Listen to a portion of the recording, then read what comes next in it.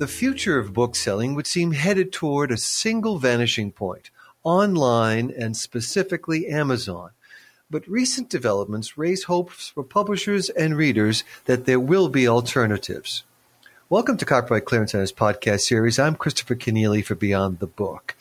Data gathered by the American Booksellers Association shows the number of indie stores growing rather than declining over the past 5 years. This week, a new bookstore opened in Seattle, though indie it is not.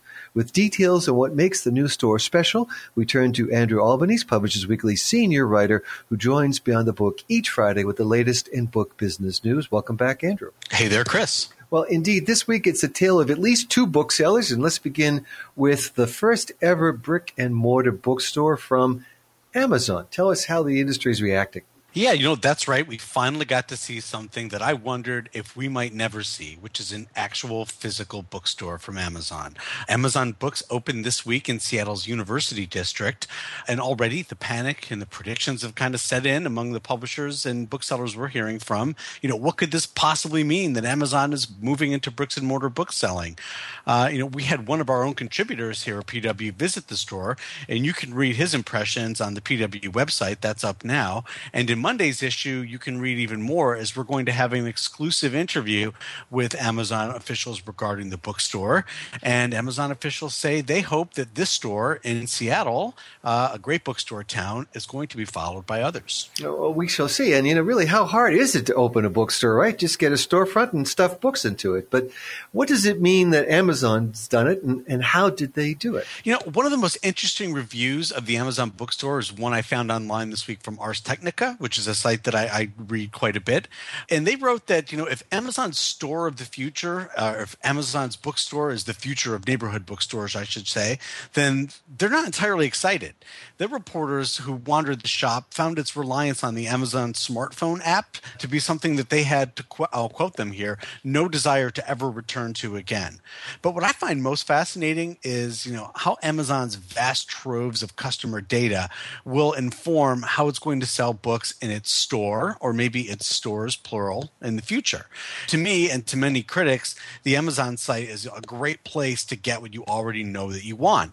I generally don't browse books on the Amazon site too much. I just go there to buy them sometimes when I need to. And the physical bookstore to me has always been about discovery, about that, being hand-sold a book from somebody. And to walk into a bookstore with your phone out and to basically be guided around the store by a phone, I'm not sure that, that's a great model for bookstores in the future.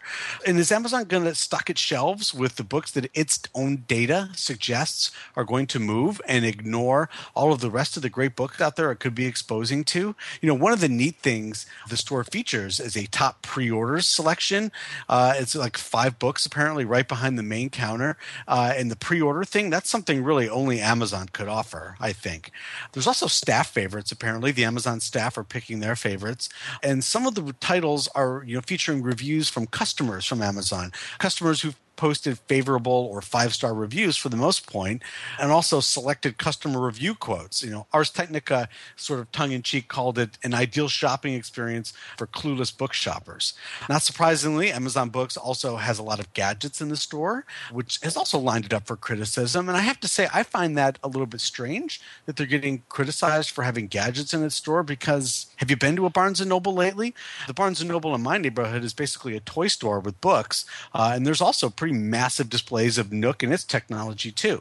Now, as I said, we're going to have more about the bookstore in Monday's edition, including some perspective from Amazon officials themselves. But personally, I look at Amazon's opening a bookstore as fertile ground for a lot of questions about the future of bookselling. Is Amazon going to use a physical presence to actually stomp out Barnes & Noble and the other chains? What will physical retail component mean for negotiating future book buying terms with publishers? And how will self-published books be handled? That to me might be the biggest question, because Amazon's really built a reading empire populated by self-published books, especially in its Kindle Unlimited store, which is made up almost entirely of self-published books. And then, of course, we have the broader questions that could be really fun, like, is the New York Times going to do a big story on the working conditions in Amazon's bookstore at some point? Or is Doug Preston going to picket at an Amazon store? I say that sort of tongue-in-cheek. I'm kidding, of course, but only to a point, because the fact that you've put stakes in the ground and built a physical store changes the dynamic for Amazon just a little bit. Are we seeing the world's first bookstore run by the internet here? And if so, what does that mean for the rest of the book selling universe? Or is the Amazon bookstore, as Ars Technica's reviewers wrote, just a big bricks and mortar advertisement for the Amazon app? We shall see, but certainly stay tuned. All right, we certainly will do that. Lots of great questions you asked there, and you obviously raised the working conditions question. I read that, in fact, the starting wages for bookstore staff is $18 an hour, which is well above the $15 an hour that I think just was voted in as the minimum wage in Seattle. So I suppose Amazon is trying to get in front of that particular story. But what's not clear to me, Andrew, is why bother?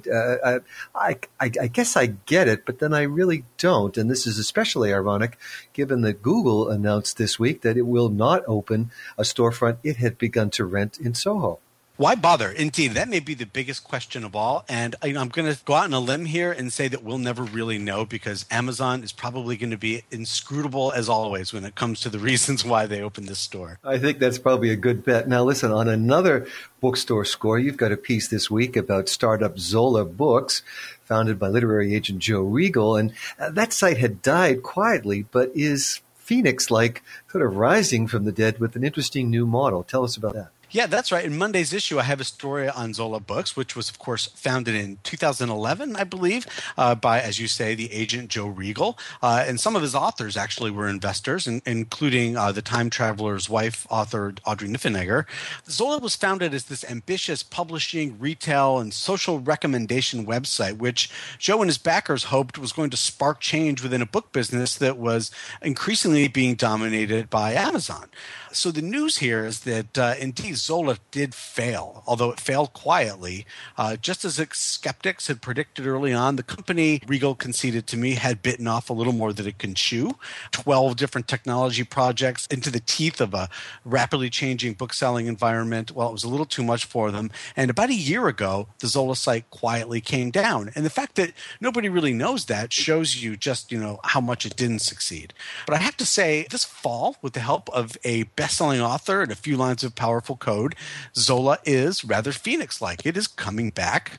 After recognizing that Zola really couldn't do everything, Regal says that the company did take stock of what it could do, and they found that they had some really cool technology that they developed. And rather than, sort of recast or redo a destination site, originally Zola was a destination site where they were going to try to draw readers in, they decided to become more of a tech provider. They created an API, which it calls the Everywhere Store, which it decides that it's going to give away for free that will enable anyone, anywhere, to drop a little code onto their website and sell books. And I have to say, it is pretty remarkable. The API is just a few lines of code, and you can pick it up and drop it on your site and immediately start selling books, including books from all the big 5 publishers and all the major indies as well. The books are available on all the platforms, including most Kindle books, I would have to say, depending on the DRM that the books are encoded with.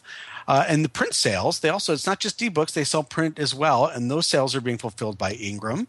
And what Zola hopes to do now is power a sort of micro retail revolution, sort of fueling direct sales for anyone with a website, whether that's an indie bookstore looking to sell books through their homepages, small publishers or authors looking for an easy and a quick way to sell directly to consumers, libraries, bloggers, other media sites, you name it. You can just pick up this code for free, drop it on your site, and you're selling books. Well, you might start doing it beyond the book. Who knows? But can it work, really? Can Zola Books power that emerging micro retail channel?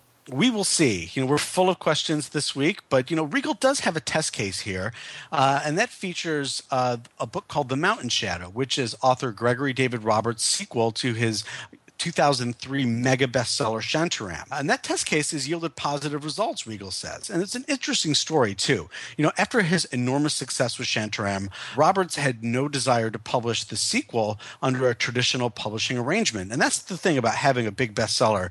You get the money to allow you to try new things, to experiment with new things. And so he asked his agent, who happens to be Joe Regal, Zola Books founder, to strike an innovative deal in which the author, Greg Roberts, retained the ebook ebook rights. Now, he chose to publish a digital edition through Zola Books, and for no advance at all, partnered with Grove Atlantic to do the print edition. The Zola published ebook is available through all the major retailers and platforms, including Amazon, and it's priced at $13.99.